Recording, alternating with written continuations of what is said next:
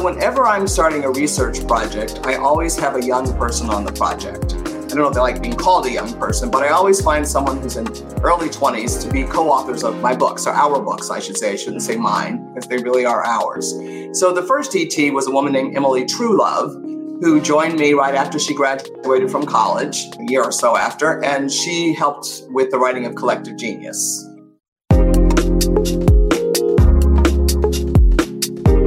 You're listening to Paint and Pipette. I'm your host, Jeremy Utley.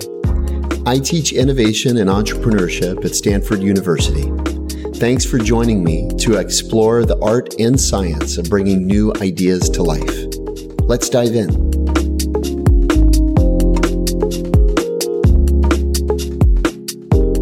All right, welcome to another episode of the Paint and Pipette podcast. I'm Jeremy Utley, and I'm delighted to have you with me today. Thanks for joining. Feel free to drop in the comments below where in the world you're joining from. We are joined today by an illustrious guest, Professor Linda Hill from Harvard Business School. Linda, thank you for joining us. It's a privilege. This is going to be so much fun. I have been looking forward to this. I think we started trying to schedule this back in May. You are a busy woman. Yes, I am, but I think you are too. So I'm sorry, and I'm glad you were persistent, because I'm glad to be here and hope we'll have many conversations going forward. Likewise. It's super fun. I want to try to, if I may be so ambitious, I want to try to have 4 mini conversations today, okay? I want to talk about your past, which, of course, you have a storied past, but one of the things that a lot of folks want to talk about is Collective Genius, obviously an amazing work. Then I want to talk about your present research. And then, as I often like to do, I'd like to get more into your personal, both research process and also your creative practices as well. So is that okay with you? Does that work? That works. We'll see if we can do it all. You're speaking to an anthropologist, so I tend to tell stories, but just cut me off and keep me moving. No, I love it. I'll never cut you off. It's beautiful. I love stories. Thank you. I thought we could get started with a very simple line from Collective Genius, and I thought you'd just unpack it. You say that the role of a leader of innovation is not to set a vision and motivate others to follow it. It's to create a community that's willing and able to generate new ideas. Okay, so I see 4 things there. It's not about vision and motivation, which is fascinating. It's about a community. That's kind of the second thing. And we can talk about each of these in turn. Then the third is the willingness, and the fourth is the ability. So let's start with this idea that the role of a leader of innovation is not to set a vision and motivate others, because that, I think, flies in the face of a lot of our conventional definitions of leadership. Tell us more about that. So I'm a protege of John Kotter, who helped us all learn about the distinction between leadership and management. And for John, leadership was about vision, communicating that vision to others and really inspiring them to unfulfill that vision. So when I went out to do research on what do exceptional leaders of innovation do, and we really looked at this connection between leadership and innovation, because there wasn't much research that did, when I talked to leaders who did a really good job of that, who had built companies that were able to innovate time and again, I found that they were all visionaries, some of them with big V visionaries.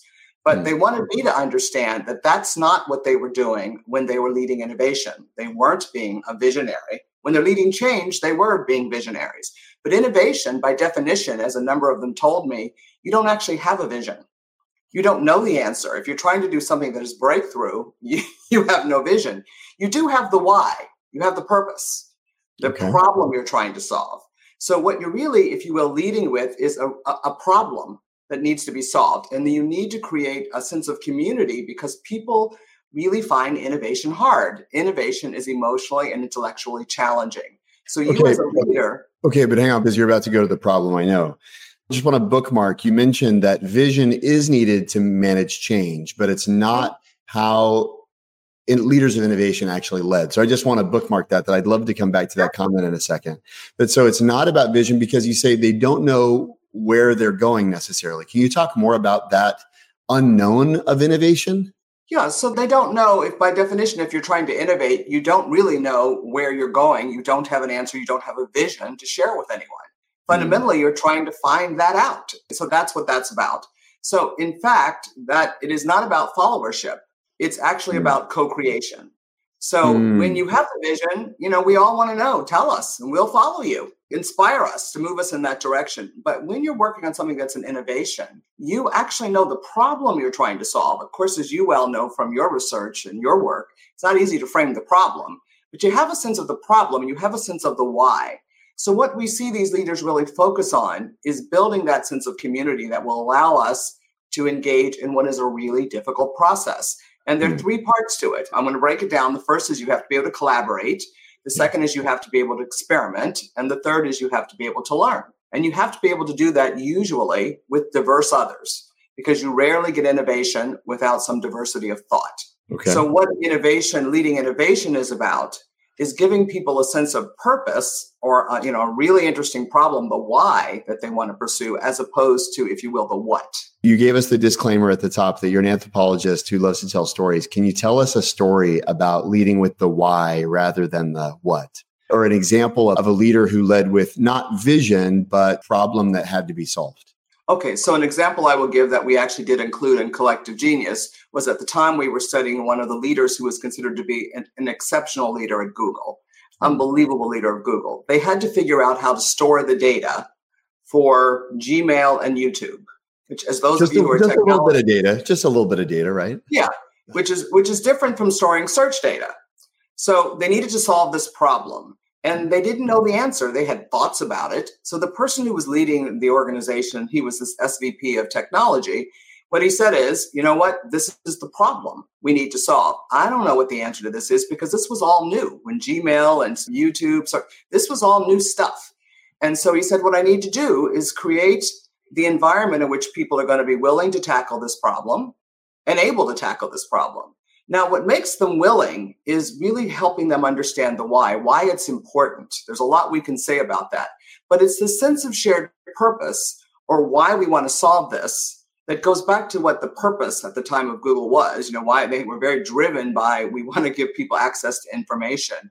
But he needed to help them understand not only the purpose, when you create this sense of community around it, they needed to understand, we can talk about it in more depth if you want to later, have a certain set of values and a certain way, sort of rules of engagement of how they were going to work that made them feel that they were a part of a community that they could trust, they could work in and take the risks necessary to solve what was technically a very complicated problem. So what he did, just to illustrate the will part of it, is he basically went out and told everybody, this is our problem. And then he told me he waited to see who would come into his office with ideas of solutions. So people would walk in, tell him, this is, I think, how, this is the problem. This is the why. We really need to get this done. Isn't YouTube going to be marvelous? Gmail, etc. And then he said, they would talk to him and he said, really 2 or 3 sort of coalitions of thought began to emerge as he listened to people coming into his office, 2 in particular. So he decided that, you know what, these are both reasonable. I'm going to let each of you coalitions, organize yourself and you go at it, figure out how to solve this problem. And so those 2 groups went at it. He didn't know how long it would take. And it took them almost 2 years to actually come up with a solution. And they needed it. In fact, there was lots we can talk about the leadership that had to happen during this. But again, they didn't really have the answer. As they learned, as they collaborated and experimented and learned, they began to get closer to solutions or quote the answer. Now, at that point, there's a whole nother issue. He said, the most important thing is we can't afford to lose the learning of either group. So even if we pick one of the solutions, we got to make sure we don't lose the learning of the other group. Right. And the second thing is you don't want group to feel that they've won and you've lost. So there were all kinds of challenges, but it wasn't like he said, I have the answer. And they kept coming to him. The engineers kept saying, why don't you just put together the group that you think has the most talent? You know you have ideas about this. Just tell us those ideas. And he said, nope, that's not the way innovation happens. Not that he didn't have thoughts. Of course he did. But he just said, no, push it back to them. Create the space, ask them the questions to make sure they're asking the right questions as they're doing their experiments and learning. Make sure they're learning. Occasionally bump these groups up against each other because they're competitive, I like that. Let them see a little bit about what's happening. And so that's the process of give them the problem, not the answer. And as he said, Linda, I didn't have the answer. I wasn't playing games with them. And we had a shortage of engineering talent. So I will tell you, that's what I mean about we know what the problem is. We know the why and why it's really important to solve this problem. But now let me help create the space instead of, I have the vision. These are the 5 or 6 people, who know about this the most, have the most technical expertise. Let me put them on it. No, grab people's talents and passions, sit back, listen, and then begin to sort of shape the environment they're in. Does that make sense? Yeah, I think one question that a lot of the leaders that I work with really grapple with is, where do these people come from? Ostensibly, the folks in the organization had day jobs, right? And now we're undertaking this new stream of experimentation. We're bumping up against this kind of cooperative, competitive other group. How are they resourcing for this exploration? So this was Bill's point of view. So others might have different points of view at Google. And when I talk about a particular company, I'm talking about the leader I specifically studied at that company. I don't know all of Google, didn't know all of Google. But what he said to me is that what he worried about was he had a shortage of people who knew how to lead this way. Most of his engineers wanted to say, I have the answer, follow me. But he said, fundamentally, when you actually did that with these talented, passionate people, they would follow you out to the parking lot and go work someplace else because they expected to have some autonomy and to be able to work at the cutting edge. Now, at Google at the time, they had that 20% rule that we've heard about. 20% of your time could be spent on something else. In his group, what I was told is virtually no one used the 20% time to do something that wasn't deeply related to a problem they needed to solve. So a lot of people, what they did was eventually these groups, this was their full-time work, but only after it became necessary for that to happen, if you will. Yeah, that makes sense. And the last part I just want to say right now, because I think it's so important, is that what all of these exceptional leaders of innovation told me, like Ed Catmull, who was at Pixar, he said, Linda, innovation is a voluntary act. You cannot use your formal authority. You cannot tell people to innovate. You can only invite them. They have to volunteer to innovate. And that's why this is in creating this environment where they want to volunteer, wait and hear what they're thinking, and then figure out how to give them the resources and the space.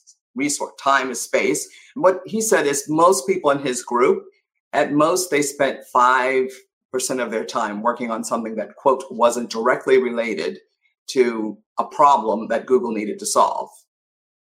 Okay, so now I'd love to talk about this because this is kind of the perfect segue. The apparent schizophrenia of a leader who's trying to do this, right? Because as you said, change requires that kind of visionary leadership, and leading innovation requires that they aren't leading with vision, but they're creating the context. How does a leader kind of oscillate between, because most people aren't doing this all the time, right? They're going back and forth. They're almost appearing to contradict themselves.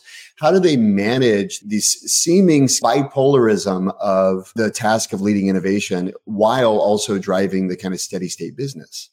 So one of the things I want to say, and I'm really going to answer your question, is we ended up writing 2 books at the same time. Speaking of schizophrenia. Speaking of schizophrenia, which means that both books were late. But as we began to discover what these exceptional leaders of innovation were doing, I began to think we can't talk about leadership as being so closely tied to vision, because there is this other kind of leadership you need to do. So we actually ended up talking about, in a book called Being the Boss, the 3 imperatives of leadership: managing yourself, managing your network, and managing your team. Don't want to go into those with you right now, but what I want to say in terms of the managing yourself and the schizophrenia, as you know, in Collective Genius, we talk about 6 paradoxes, 6 tensions that you as a leader have to manage. So always there are these tensions, and there are always trade-offs. So the one you're describing here, in part, there are a lot of pieces to it. But what we see is that leaders who are more versatile and know when, in fact, they need to be quite top-down, because when you are leading innovation, I want to be clear, there are times when you need to be top-down. As one leader put it, brute force. Other times, and most of the time, it's more bottom up once you put in place this environment. So it's not that vision doesn't matter. As I said, all of the people that we've studied have been visionaries. Now, we studied organizations that were built from the ground up innovative, and leaders actually who were building organizations, and we studied organizations that had to be transformed to become more innovative, where that leading change piece is so central. So at Google, the time we were looking, the leading change was about what you had to do to scale up, to scale the business as quickly as you possibly could. So I think that there are really 6 tensions, that one is about unleashing the talent and passions in the organization. As you know, we call those slices of genius. You have diverse slices of genius in your organization, and that is an individual's talents and passions. How do you unleash it to get the new?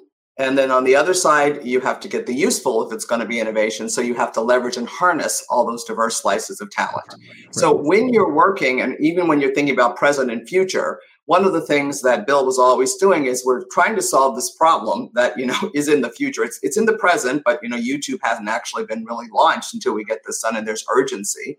So one of the things that he had to worry about in terms of, how you deal with resources, another tension is patience versus urgency. Yeah. On the one hand, he needed to be patient, which today is urgent usually, because innovation doesn't happen quickly. As I said, it took these very talented people almost 2 years to come up with a solution. On the other hand, you've got to be urgent because Google they paid a lot of money for YouTube and it needs to be up and running. So the way I think they think about present and future is, what am I patient about? What am I urgent about? And that's why he was always looking ahead and thinking, this is where being a visionary can be helpful. Where is the market going? Where are customers going?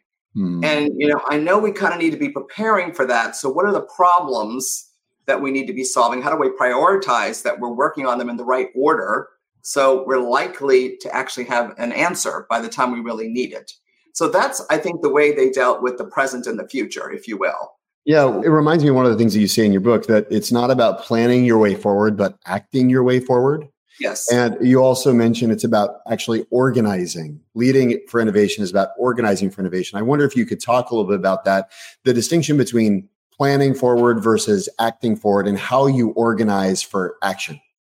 So one of the things, and I didn't know this, and Jeremy, this is what comes from really studying people who are good at what they do. This was not an insight I had. So I began to do this work about 20 some years ago. And one of the first companies, and as you know, one of my co-authors was kind of the chief technology officer of Pixar. They had different titles. So I studied, when we first began to do our work on exceptional leaders of innovation, I found myself looking at Pixar, an unbelievably innovative company being led by people who are extremely talented. So the one I got to know really well was Ed Catmull. So Ed, if you looked at it, the reason I'm answering you this way is they always did work in the way that we're now saying people need to do work if you want to be innovative. So they always experimented and iterated. They always did that. So I saw this company that was growing up that had to experiment and iterate, and that's the acting your way forward. So what the whole process of how they made movies and how they led was actually, I guess, cutting edge leadership that we are now seeing people trying to help people understand and do. Can you drill down one level there? We actually had Ed on the show recently, so we talked to them a little bit about it. But I would love to hear your observations, especially as an outside observer. I understand how they acted. How did they organize for that action? When you talk about organizing for innovation, what is the structure, rhythms, mechanisms for enabling and supporting, creating accountability for the action to discover? The other paradox, so top down, bottom up, top down. The other one we've talked about is patience, urgency. The third one is, I'm actually doing them a little bit backwards, is improvisation versus structure. Okay. So how do you structure? So you understand that, yes, you have to have structure, but the structures you need to put in place need to be in some ways minimal structures required for us to collaborate, experiment, and learn together. We don't need extra structures. So what you see in these organizations, even when they get big or bigger, is trying to keep structure down to a minimum and say, do we need this structure to help us collaborate, to experiment, and learn? And if we do, then we need to put it in place. So for instance, these organizations are very clear about decision-making rights. People don't need to guess about who's going to make the decision. You know who's going to make the decision. But having laid down that, that framework, then you need to look at, what do you need to improvise about? That's a third paradox that needs to be managed. Now, there's a separate question, and that's in the next book. So I don't know if you want me to talk about that now in terms of structure, about building ambidextrous organizations and what those structures look like to allow you to do this. That's my present research more than what's in Collective Genius. So the first thing, what we need to understand about these organizations is they don't have some people who innovate and some people who execute. They don't think that way. They adopt a very democratic mindset about everybody in the organization always needs to be an innovative problem solver. Everybody. So we're trying to build the culture and capabilities that allow us all to do it. So one of the things they do because they want everybody to do it is everyone is supposed to be figuring out what they should be doing and what they could be doing for the customer or whoever their stakeholder is. So no matter if you're a janitor in a hospital, what should you be doing? What could you be doing to reduce infectious disease rates in the hospital? How Everybody. do they, so just in that example, how do you incentivize or reward that kind of, I think some would say, do your job, right? Your job isn't to innovate. Your job is to make sure the room is sanitary or whatever, right? So how do No, you that's incentivize and wrong. reward that? No, I'm Yeah. setting you up here, right? But like, how do you enable that kind of broad-minded, customer-centered thinking from the front lines of the organization all the way through the C-suite? So one of the things you do is you're very transparent about what your purpose is and who you serve. This is who we are. This is what we do and why we do it. And everybody needs to understand how they fit into that, what their impact can be. So part of the answer to how do you incentivize is you set up a culture that supports people collaborating and experimenting and learning together in terms of the values, et cetera. So it's not that everybody has the exact right pay system. I do see many, many more companies, even large, established ones, moving to the OKR model as opposed to KPIs.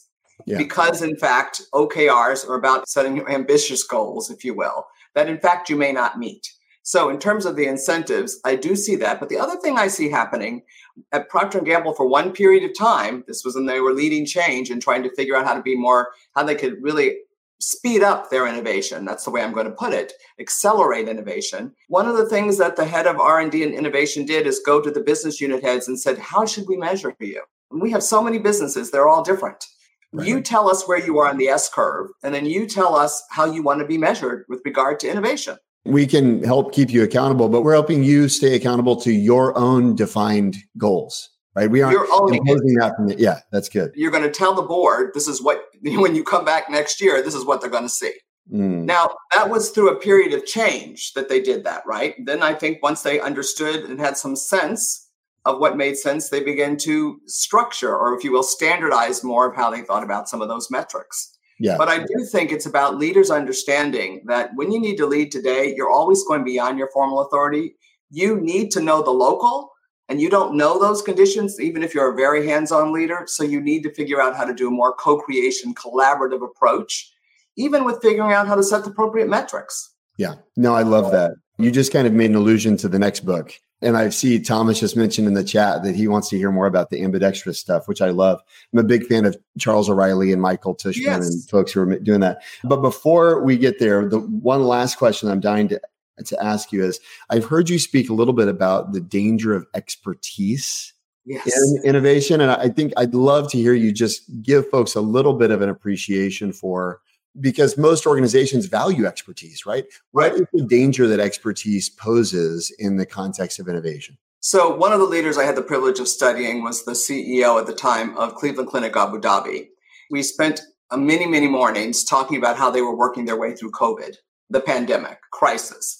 First off, I'm going to put this in context. He told everyone in the hospital, since these are new circumstances, and you know how many experts, if you know anything about the way healthcare systems work, you have.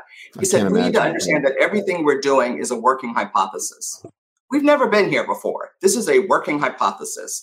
So the only way we're going to know if our decisions are right is if, in fact, we basically make the decision and figure out what happens, what the impact of that decision is. So the key to our being successful is being able to learn as quickly as possible the impact of our decisions. And then once we know the impact, if necessary, then be able to pivot, be agile as we talk about it. So one of the things he really worried about is because the doctors who were there had seen, and the nurses had seen everything, Ebola, everything, right? These were very global physicians, so they had expertise.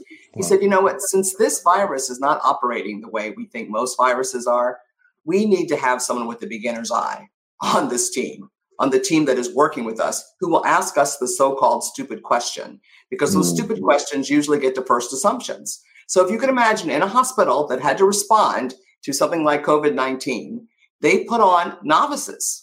Now, his role was to make sure that those novices would feel comfortable speaking up and, more importantly, be heard. I mean, you're getting right at it. Is how do you ensure that the experts who possess so much? I mean, my favorite example, by the way, just to give you one for your example kit, Skunk Works at Lockheed Martin. Skunk Works, whenever Dennis Overhauser had the kind of the Russian equation that determined the design parameters for what became the stealth bomber, when he presented it to the group, they called it the hopeless diamond because it couldn't fly. And what they said was, one of the senior aeronautical engineers said, Overhauser should be burned at the stake. I got slide rules older than that kid. He doesn't know what he's talking about, right? And so my question, all that say, I think it's a beautiful story of a novice having an innovation, but the tendency of an expert is to dismiss any kind of non-conforming evidence. So I'd love to hear in the context of Cleveland Clinic, how did they do that? Yeah. These are physicians, right? These exceptional physicians, very, very good at what they do. So the leader in this instance, Dr. Suri, is one of the pioneers in robotic surgery, cardiac surgery. He was the head of the hospital. So when he was on these teams, he was the one who would throw his weight, if you will, behind whatever the novice was saying, because he knew his formal authority mattered. But before this all happened, he could not have put that novice, if you will, on the committee if they hadn't already put in place a bit of a culture where people knew they could get to him.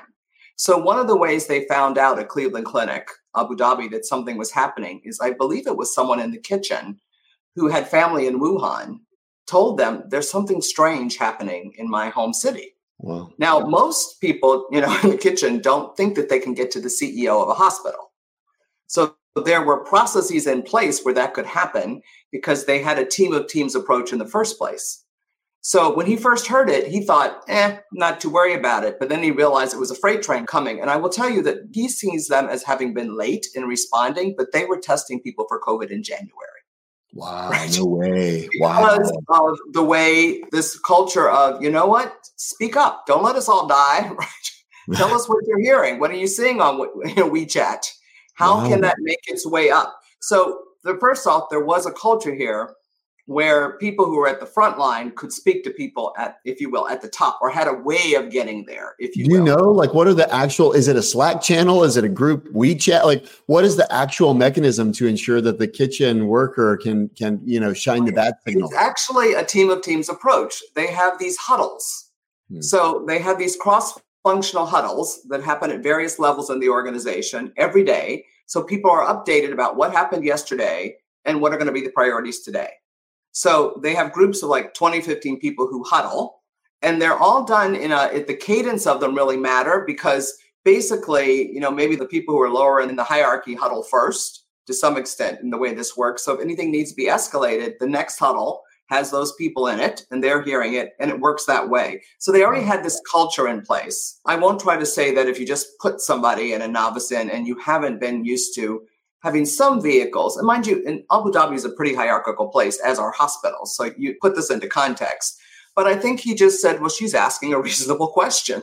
How do we know this? Because this one is, operating differently. So I remember when I talked to him in early March, he said, there are at least 7 or 8 variants that we're already seeing because they began to test for the variants very early on, and they're working differently. So some seem to be killing off young people immediately, others not so much. Some people are seem to be more contagious than others. So they always had this, what's the problem? How do we get the information? They also have won many awards as being a very smart hospital. So they relied very much on digital technology and data to inform their decisions as well, I will tell you. Research is clear that our first idea probably isn't our best idea. That's true for you, me, as well as your organization. But that first idea is an essential step to better ideas. So how do you improve your idea flow? That's my passion and the work I do with organizations. If you'd like to explore how I can help your organization implement better ideas, let's talk. Check out my website, jeremyutley.design, or drop me a line at jutley@jeremyutley.design. Let's make ideas flow better. The culture they had was one where one of the rules of engagement of innovative companies is you always have to tell people what your evidence is. And you could even say your evidence is your gut. Tell us what your evidence is. Don't just state your opinion. Second, anybody can question you. Is your experience, with Ebola really relevant to this thing that's operating rather differently as a virus? That's beautiful. That's beautiful. Okay, so I want to now pivot a little bit to your personal practice. And you gave me this word novice, which I wasn't going to bring up until a little bit later.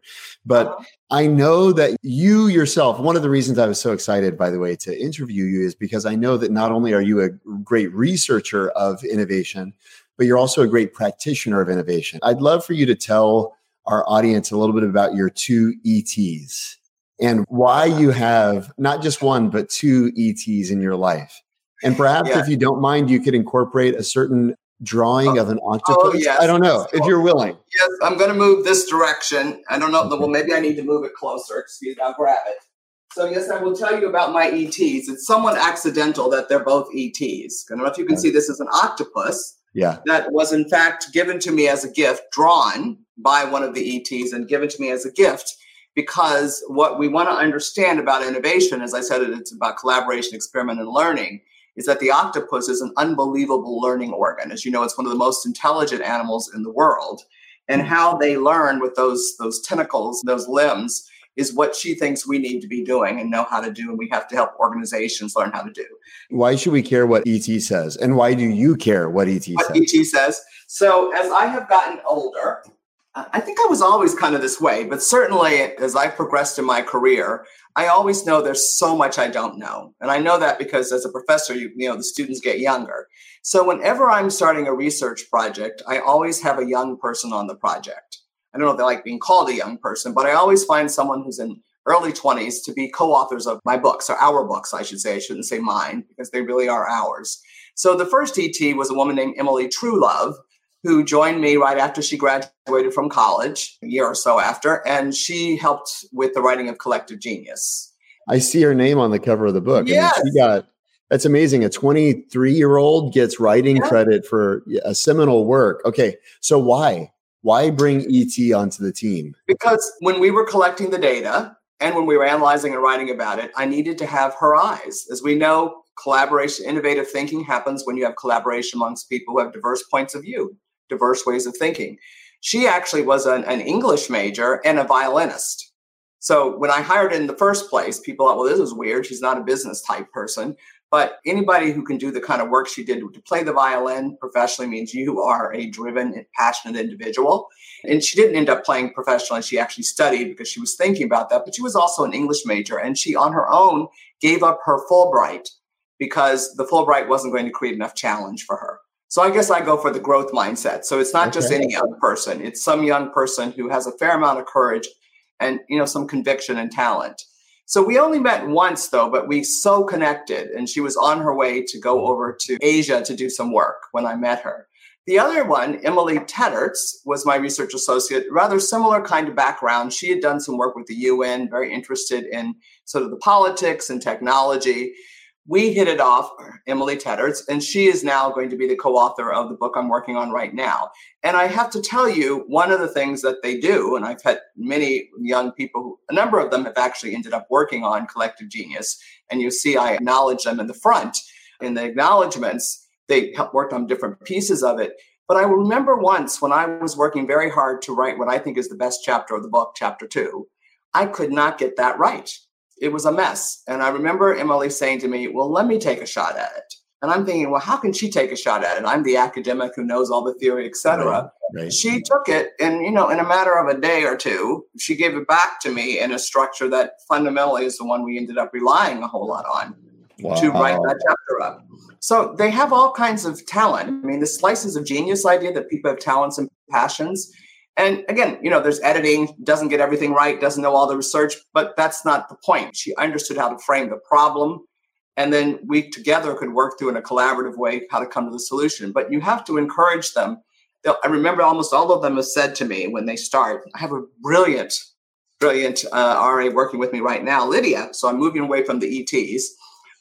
They always start wondering, does Linda really want to know what I think? And Lord me, I have too many opinions.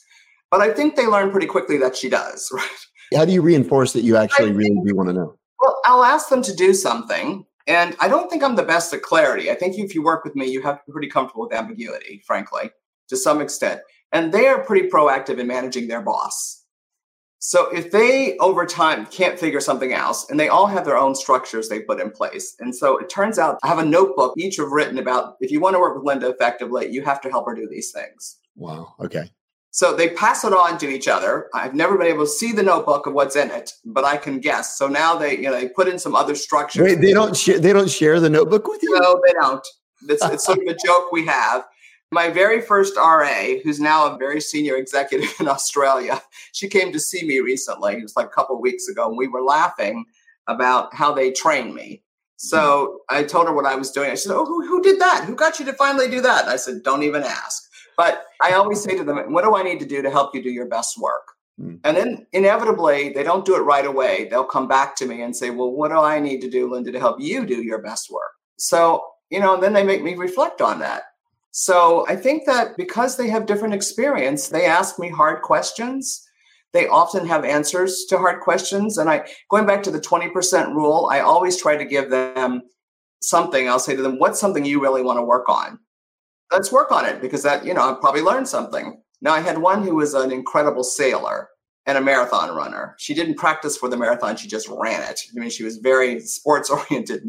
Wow. She wanted to understand how you put together an America's Cup syndicate. And at first I thought, is that going to be relevant to business? That is quite something to put together a syndicate. So we spent time in New Zealand, and we spent time learning a whole lot about the innovation of those boats. The only bad news about her is she arranged for us to actually get on one of those boats and sail for just a number of hours. And I thought I would die, and I thought I would kill her. Seasickness aside, she has this idea about America's Cup syndicates. And you actually went to New Zealand with her on a lark, not knowing whether it was going to have bearing on the research or not? Or did you do any kind of pre-vetting? Because I think for a lot of people, if it's not patently obvious how this is relevant. For someone of your eminence and stature, any executive and organization goes, I don't have time for the potentially irrelevant. Yeah. How do you support that? Well, first off, they know me well enough that they make the case for it. So she did some research and did some explaining to me of what it takes to put together a syndicate and how hard it is. As you know, the actual sailboats are at the cutting edge of design. So she shared with me, she did her homework and said, this I think would be a really good example of what we're trying to study. And she said, so can we do this? Does it make sense? And I didn't just get up and go, but I think what I am saying that's even more important is make sure you understand what they're passionate about and why they're passionate about it. Because one thing that I did learn is one leader said to me, if you don't think someone has a slice of genius, let them go work elsewhere. If you don't think they're going to say something to you that you think is interesting for the organization. So an innovation is always something that's new and useful, not just creative. As you said, it's relevant in some ways. And so I think that, what is her passion? I've already seen her do hard work. I've already seen, she's produced things that have just been great. And now she's telling me that she thinks there's something that we could learn. And this is her passion. So why can't I respond to that? Now, if it was really irrelevant, I'm not going to waste the school's money and time and energy going to do something. But as I looked at it, they really are small businesses and not so small in some ways. There's a whole set of marketing issues. There's a whole lot of challenges putting those things together.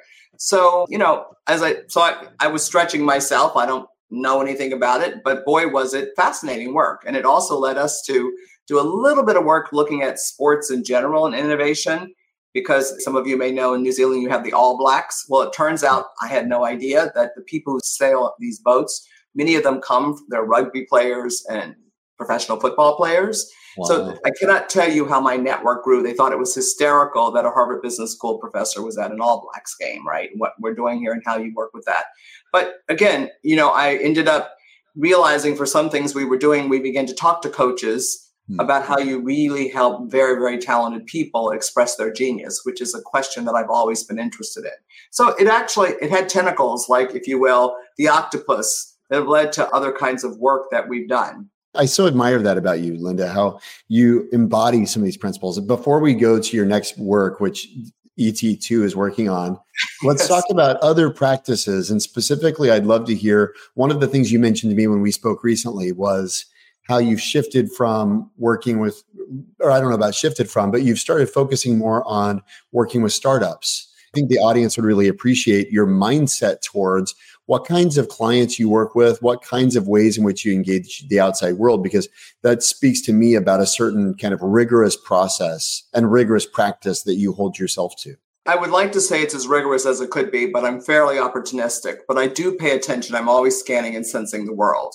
So part of the way the startups came about was probably about 9 or 10 years ago. I went to our then dean, because I'm the chair of the leadership initiative at Harvard Business School, and I'm supposed to be providing insight on what we need to be helping people learn, if you will. They're going to be effective leaders. So I went to the dean and said, you know what? I need to learn about design. There's this sort of design thing happening, and I think it's going to be ever more important to business. And the only way I know to do that is to become deeply associated with designers. And I think the best way I can do it at scale is I've been invited to join the board of Art Center Pasadena, which is a design school. And I said, I'm going to go do that. And I actually began to think about giving up one of my public boards because, a big one, to be able to be on a not-for-profit board of design. As a consequence of doing that, going to the Art Center, which does a lot of auto design, do a lot of different game design, entertainment, and also Nike on shoes. But one of the things that happened was one of the designer, and you may know 8 Inc., asked me if I'd like to have a little equity in his company and be able to work with him. And so I could learn about how they actually work with clients. So 8 Inc., he actually designed, that company designed the Apple stores, the Tesla stores, the Virgin Lounges. So I'm in there, right? I'm in there and I can see. So I began to do this kind of work with designers and learning about that because of that network. And I ended up working, and because of Greg at Pixar, he said, let's take Collective Genius and make it useful to executives. So we began to work on that. We both agreed we're not so good at building businesses. But fortunately, 2 of my former students came to me and said, Professor Hill, you've never figured out how to leverage yourself. So they are the managing partners of a firm we set up called Paradox Strategies. We also set up another firm related to that, another former student who said, I'd like to use some of your IP. And I said, well, it belongs to Paradox Strategies. And Emily Truelove is also a part of that entity. What I said is sure. So what we're developing is a SaaS AI-driven dashboard in a way, a real-time dashboard for the utilities can use at this point. We're going to go broader after this, but utilities, because we need data to do the machine learning, to help them figure out whether they're making the right kind of progress they need to make to meet their goals, their sustainability goals. So we actually got named by Fast Company as one of the the companies to watch this year, which is very exciting. No way. That's so cool. Yeah. So wait, how does that idea form and how do you decide individually with all of the varying kind of competing interests or things competing for your time? How do you decide this is worth some of my bandwidth? This is worth some of my attention, especially in the early days when it's unclear whether there's any value to be created there? Who knows, right? Who knows, as you all. So first off, I'm feeling what it's like to be a startup. Now, at the same time as I did this, I want to add one other piece. I did also join the board of an Israeli high-tech foundry. So Team8. So I'm learning from Team8 how you actually do this stuff, right? They're a venture firm, et cetera, in technology. And so I get to see that. And so that helps me think about what we're doing with our other 2 companies, Paradox Strategies and Innovation Force. But Taryn and Cheryl, the managing partners of Paradox Strategies, ones my former students, they are serial entrepreneurs and serial intrapreneurs, both big and small companies. So they know this stuff. So we have different roles. And Kim Gerton, who's the head of the CEO of Innovation Force, said she was in my class as well. She's working very close with them. So, one of them is on the board. I'm the co-founder, so working on the intellectual capital and doing the research to help with that. They're aligned. And Taryn is sort of being the executive coach for the team as they're trying to build this business and scale because she's done this stuff a lot. So there is expertise. I want to be clear, not just novices in this. If anything, I'm the novice in building a business. That's a point that can't be overstated Is there an arena that you play in where I'm asking my audience and our listeners, is there an arena that you play in where you are the novice or are you the expert in every arena? Because, this amazing professor, Linda Hill, who's an expert in so much, is deliberately finding arenas where she's the novice too. And to me, that's a point that can't be overstated. And no one is going to force you to become a novice. No one. No one's going to force you to either incorporate a novice's perspective to complement your own expertise, and no one's going to force you to become a novice. In fact, the pull of the world is just for you to lean more into your own expertise. So to me, I think that's an incredible point. Speaking of your former students, by the way, so one of the things I've done during the pandemic is I've got a group of CEOs. We call ourselves the Junto after Ben Franklin's Leather Aprons Club. And we've got a group of CEOs who like to talk about issues related to exploration and innovation and things like that. And, there's hospitality and real estate and restaurants and nonprofit and tech, a number of very interesting leaders. And I'm privileged to get to be a part of this group. Anyway, one of the leaders in this group is Sanjay Poonen, who's a former student of yours, who's now the CEO of Cohesity. And he had a great question, which I think is actually tied to not just the former student thread, which would be a very thin thread. But more importantly, you were saying you're always seeing and sensing what's happening in the market. And this reminded me of Sanjay's question. He said, how do growth mindset CEOs need to operate today in a world of tech innovations like generative AI? Big question. I actually earlier today did a roundtable of so-called digital natives, the youngest generation that's in the workforce, who grew up with technology. And I say this because one of the things that we ended up talking a bit about was whether or not the senior executives are open to embracing the latest technologies. One of them, of course, generative AI. So what they want to use it, they want to do it. In some companies, and this is from another roundtable I did, you're not allowed to use it because the company's still trying to figure out what it means, et cetera. So there is this push and pull between, these digital natives are saying, why aren't we trying out the latest and the greatest? And then if you are an executive in a company, how you manage the risks associated with beginning to try out the latest and the greatest, which is I went to a CEO session on generative AI and they talked a lot about those. So I would say that if you have that growth mindset, it's important as you're figuring out what you're going to do is to be talking to the different constituencies that are within your organization, because some are actually thinking of leaving you because they don't see you wanting to play. And frankly, part of the reason, as one of them said, is I don't think that the leadership is explaining to us, being as transparent as they should be about what their concerns are. So this is where having a dialogue, if you will, particularly with the ones who are sophisticated about technology and want to use it, having a dialogue with them to both learn why they want to use it and you to be able to educate them about some of the risks associated with using it. Because the other group that I've been spending time with are the people who are doing the basic research on generative AI. And from what I'm understanding, and I couldn't repeat it, and many people in this audience could because I don't really understand it, is we don't really completely understand why it hallucinates the way it does. And that's an important thing for us to understand before we start incorporating. It's one of many things, but one of the things that you've got to understand. So they were sharing with me, the different theories about what's really going on when it hallucinates so that you can understand, since there's always going to be a lack of data in some area that you're trying to use it with. And so these three different groups look at generative AI differently, right? So if you have the growth mindset, you can talk to the ones who are using it in their daily lives already and wondering why they can't use it at work or they have to use it in certain ways. The people who are doing the basic research that say you need to put a break on some of this because let me tell you what we don't understand. And then the CEOs who have their different policies and practices are putting in place. And fundamentally what I see a lot of them doing is somewhat putting it on delay. They're exploring it to try to figure it out.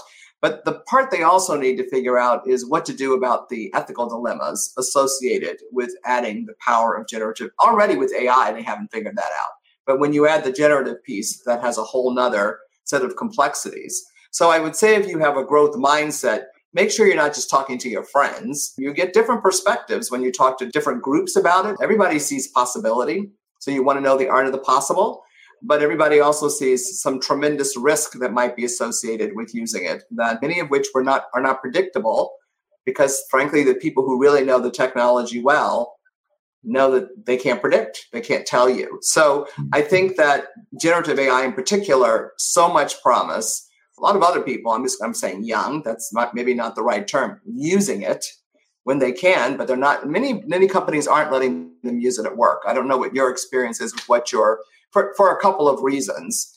But one thing, so I think that if I were a CEO, I'd stay right in it. I'd be in all those conversations, but make sure there's diversity in who you're speaking to about it. If I may add something to the conversation here, Linda, one of the simple things that I've been recommending, I've had the privilege of conducting a little bit of a research study with a colleague at Singularity University concerning the question of what are the implications of the availability of AI on collaboration and problem solving in organizations. And we can talk about that. It's actually super interesting and fun. But what it's done is it's put me in the context of a bunch of organizations in conversations with leaders who are trying to figure out, how does this impact our team's ability to solve problems? And how does it impact collaboration? And one of the things I discovered, I kid you not, I was talking with a multi-billion-dollar multinational organization. Woman there leads all their digital and innovation. And I said, well, how much time do you spend using ChatGPT a day? Expecting it to be in the hours. She said, I don't use it at all. And I was on the one hand kind of dumbstruck and surprised because to me it's table stakes. It's like saying we don't use the internet. And on the other hand, I get it. And what she said, I'm putting out a bunch of fires right now, but I have an innovation project coming up and I intend to start experimenting then. And to me, it just showcased the tension that a lot of folks in organizations feel, that I know it's important, so I'm going to wait. It's too important to give a little bit of attention to, so I give no attention to it. And one of the simple things that I suggested, because one of the findings from our research, it's not going to surprise you, is people look to AI for the answer rather than to have a conversation. And AI will give an answer, but it will give an answer that kind of satisfies your tendency to satisfy, meaning it'll give you a B+ answer pretty easily. And so if you're just looking to AI as an oracle, you tend to get mediocre answers. If you're prepared for a conversation, however, that's a radically different, as one CEO said, oh, you mean the emphasis should be on the chat, not the bot? We've been putting the emphasis on the bot, not the chat. And I said, yeah, exactly. But one thing I encourage this leadership group to do is think of an emotional question that you have in your life that you'd ask a trusted friend their advice about. Go to AI and have a conversation about that. How should I prepare to raise teenage daughters? This is a question my wife and I have right now. And the reason that that's a fascinating prompt is not because you have to get the right answer, but because one, I care enough to engage. And two, I have requisite context and background to be able to respond and appreciate nuance and unexpected perspective. And what a lot of people are doing is taking some kind of arbitrary prompt and throwing it in there. They have no care, they have no context, and they have no expectation of a conversation, right? I have never thought of that this way, but you can think the 3 C's: care, context, and conversation. They have none of those. And then they go, it's not really that interesting. I say, okay, well, what's something you actually care about? Try that, right? And so anyway, all that to say, I've seen this, a very simple way, I guess, perhaps to answer Sanjay's question a little bit, is start playing yourself, start experimenting yourself. Another CEO in the group, a CEO of a NBA team, said he's looking for habits, generative AI habits. And I think someone with a growth mindset is probably someone who's looking for excuses and ways to incorporate into their workflows that they aren't expecting. Yeah, so a couple of things that everything you've said is very true. So I will tell you, going back to my ETs and actually LB, Lydia, I have another one, Karina Grazina. One of the things that Karina's very creative too, all of them are just crazy. But Karina wrote me a thank you card using ChatGPT, but she put in different things to see what the different thank you cards were. So I got this thank you card that had different kind of answers. And then she later told me, the prompts that she had given that created these different answers. And so this was real. She was thanking me for something. So this is why you want to have young people in your life.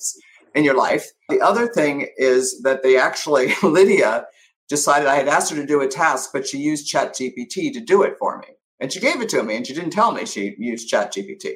And I'm looking at the answer and thinking, well, this is a curious way to come at this, but I don't really understand why she would. Let me play with it. Let me see. So afterwards, when we got on the phone, after I read it, I said, well, you know what, Lydia, this was such an unusual way to come at with this question. What led you to go down this path so I can make sure I'm following your logic? And she said, oh, no, we wondered if you'd figure out it was ChatGPT. So I said, oh, that's what it is. So again, this is where if you don't want to experiment, let them experiment on you. This is what they do to me. This is how my team plays. So I think that I agree with you. I think that, at Art Center, we had a whole session on there's going to be new careers as a result of generative AI. And one of them is, I guess, and you probably know this already, how to do the right prompts. Of course. That's a whole art form. Science and art. And again, I actually think it's more about conversation engineering than prompt engineering. I had Kevin Kelly on the show recently, founder of Wired, and he's got a really radical kind of daily art practice. He told me on average, and you can follow him on Twitter and see he's always posting kind of AI generated art. Well, he told me on average, he has 30 back and forths with an AI to get to the right image. Right. So the point is, people see these images and go, oh, he must be a prompt genius. Well, maybe that's part of it, but he's also a conversationalist and he's going back and forth.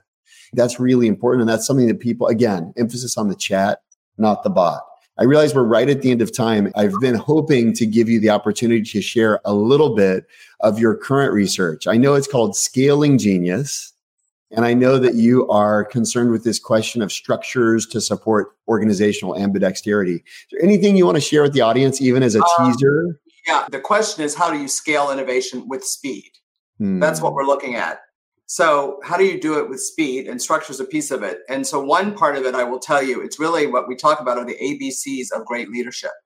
Architect, the first role, creating that environment, culture, capabilities. B, bridger. You're never going to have the tools and the talent you need inside. All of it, I should say, you're going to have to learn how to partner and bridge. So how do you learn to collaborate, experiment, and learn with partners like vendors, for instance? Right. So one of the groups we've been studying is the group that ran the Pfizer trials in 266 days. Wow. And it was partly because of the partnerships they had built with their vendors so they could collaborate, experiment, and learn together.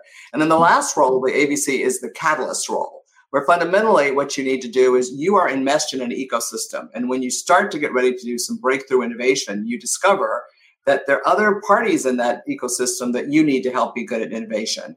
So an example would be when a MasterCard works with one of their strategic clients and introduces them to a startup that can help them get better at cybersecurity. Because until they get better at cybersecurity, they're always going to create a risk for MasterCard when they're connected to them. So the catalyst is when you figure out who in your ecosystem needs to be collaborating and experimenting and learning together, and how do I facilitate that?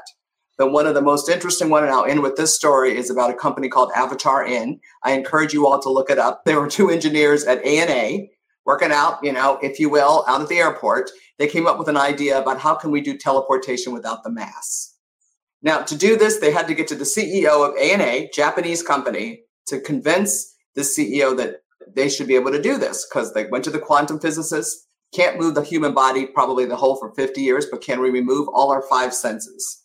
So they're building out a global infrastructure. They've worked with XPRIZE and others to build out an 800 company, if you will, ecosystem necessary, ones who are working on the teleoperational hand, ones that are working on how you smell from a distance, et cetera. And this is about the catalyst role, where you fundamentally are the collaborative. You're facilitating the collaborations across that ecosystem to get done. You're helping them be more innovative because you need what they're going to produce so that you can do the innovation you want to do. So we have to be architects. We have to be catalysts. And all of these roles is leading, going well beyond your formal authority. So we didn't get to talk about that network piece of those three imperatives, but boy, is it an important part of being able to innovate. And I have to talk the ambidexterity. Part of what we're looking at there, just to say, and maybe we can talk another time, is, there's been this advice that you should always set up these ambidextrous structures, one that works on the future and one that works on the present. The problem is, as we went to do some research on this, most of them don't work. Because what's created in the future, and the part that's working on the future, the innovation lab, the corporate accelerator, whatever it is, it never gets integrated back into the present and launched. It doesn't get scaled. And so we've studied 10 different leaders who've actually done this in a way that it actually does get scaled and are beginning to identify what it takes to do that. And that's bridger role and that catalyst role are very important in that.